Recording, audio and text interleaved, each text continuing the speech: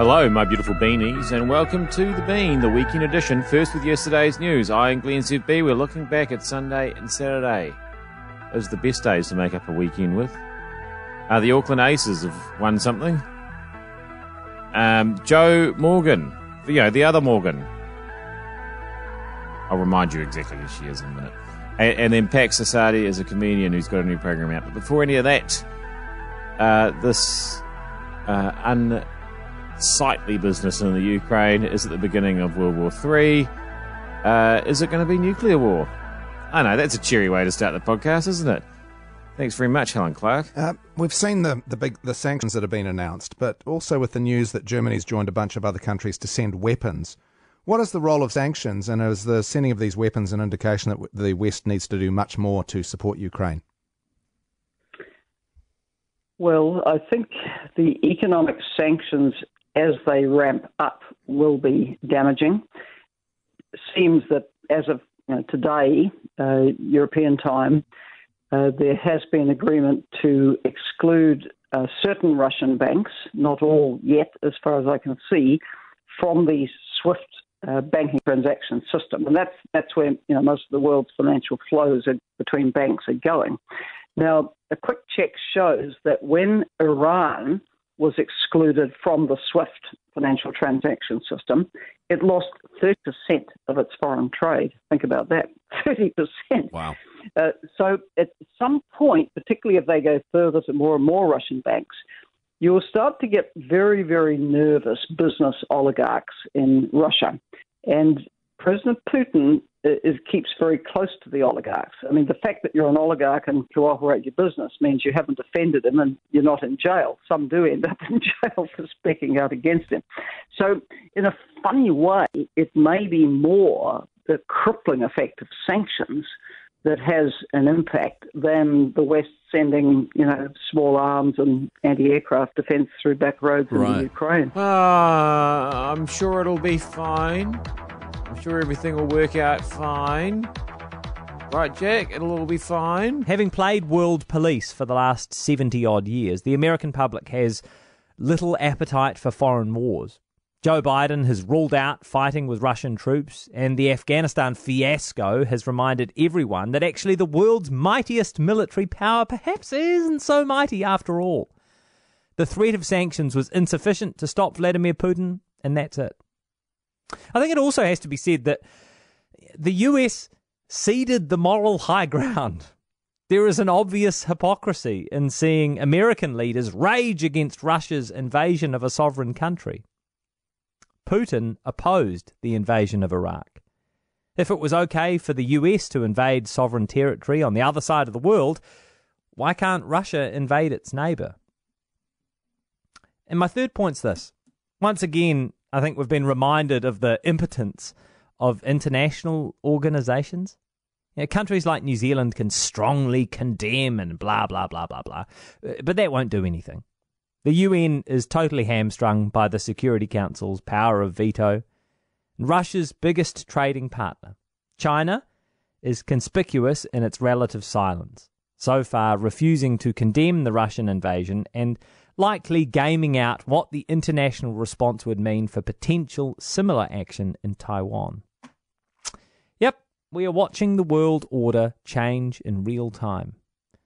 And I suppose all we can really do is hope that it isn't too bloody. Oh, I tell you what, it seems to have been a complete mess over the weekend. I'm not talking about the war in Ukraine. I'm talking about the Auckland Aces celebrations after winning their domestic competition. Here's George Worker. How about the celebrations last night, mate? Yeah, g'day, Jason. Yeah, bloody good. Bit of a sore head this morning. Just got into the Corrie Lounge and trying to get some water on board, but it was good fun. Cheers. Now, talk to me first of all about the move to Auckland, because we're so used to watching you play for the Stags in recent times. How did the move to play for Auckland come about?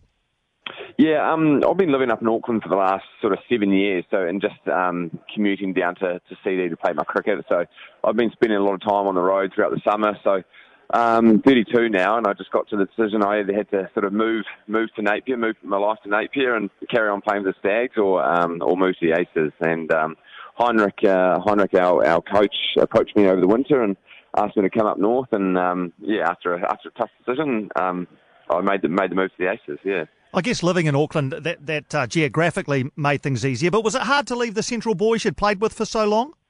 Yeah, it was. Yeah, absolutely. I formed some great relationships with those boys over the years and thoroughly enjoyed my cricket. So it definitely wasn't an easy decision. And but I mean, so far so good, and I really enjoy my time up in Auckland as well. Yeah, you've been around the first class scene for a while now, so presumably you know a lot of the guys in the Auckland team. But was it an easy team to slot into for you? Yeah, it's been great. The boys have welcomed me with open arms, and obviously having that relationship with Heinrich Milan, or the ex-Auckland coach now, made things easier as well. And yeah, as you say, I know the boys well, and really enjoyed my time so far. How did you find it playing against the Stags? Didn't they give you a bit of jib? Not too much. I got a little bit of jib earlier in the season when they had the rub of the green over me in the 2020 games, but. It was nice to do well yesterday and on Thursday as well. So nice to get up over them. Yeah, there's those things you can do when you have a hangover that sometimes do help. Obviously, drinking whatever it was you drank the night before, the old hair of the dog. That's one thing you can go with. Things like hash browns and mince and cheese pies, hot chips, stuff like that. Milkshake, maybe. Another thing. I do wonder sometimes if being interviewed on a network radio show, nationwide radio show, if that's a help or if it makes things worse. I've got a suspicion which of those it is. Let's move on to Jo Morgan now. She is Gareth's wife. Gareth Morgan and Sam's mum. So they're probably the two more famous Morgans, but she's pretty clever herself. Mountaineer, been in avalanches, just your usual. I was going to ask you whether you thought, your mother would have let you board a motorbike at 15 if you weren't the youngest child. Was there a little bit of leniency there? I'm sure there was. I'm sure by the time you get to number 8, you're sort of a bit more relaxed. You realise that kids have got their paths and really you're just there to feed them until they leave home and do what they're going to do. That's my feeling about them anyway. Motorbikes, what appealed to you about a motorbike? It's great. You don't have to socialise.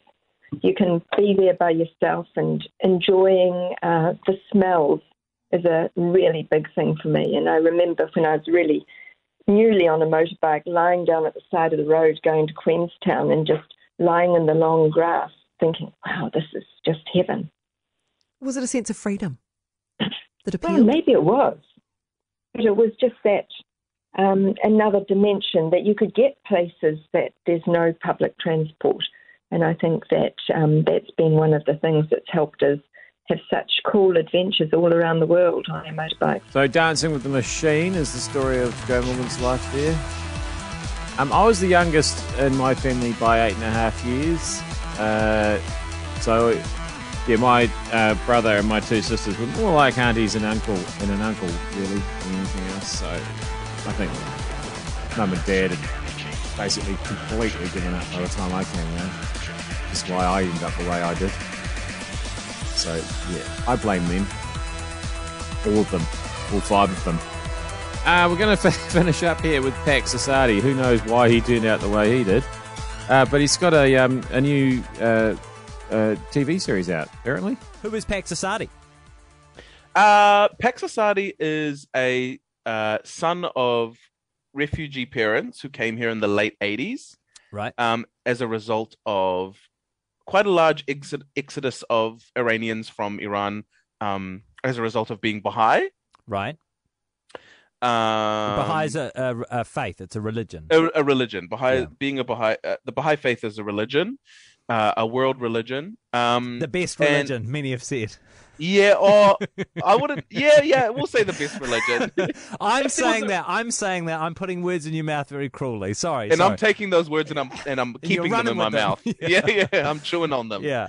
No, not the best religion. A religion. Yeah. That was persecuted in Iran and still is persecuted as a result of an extremist regime. Right. So a lot of Baha'is left, and my father was one of those people who escaped to Pakistan, and that is where he met my Pakistani mother.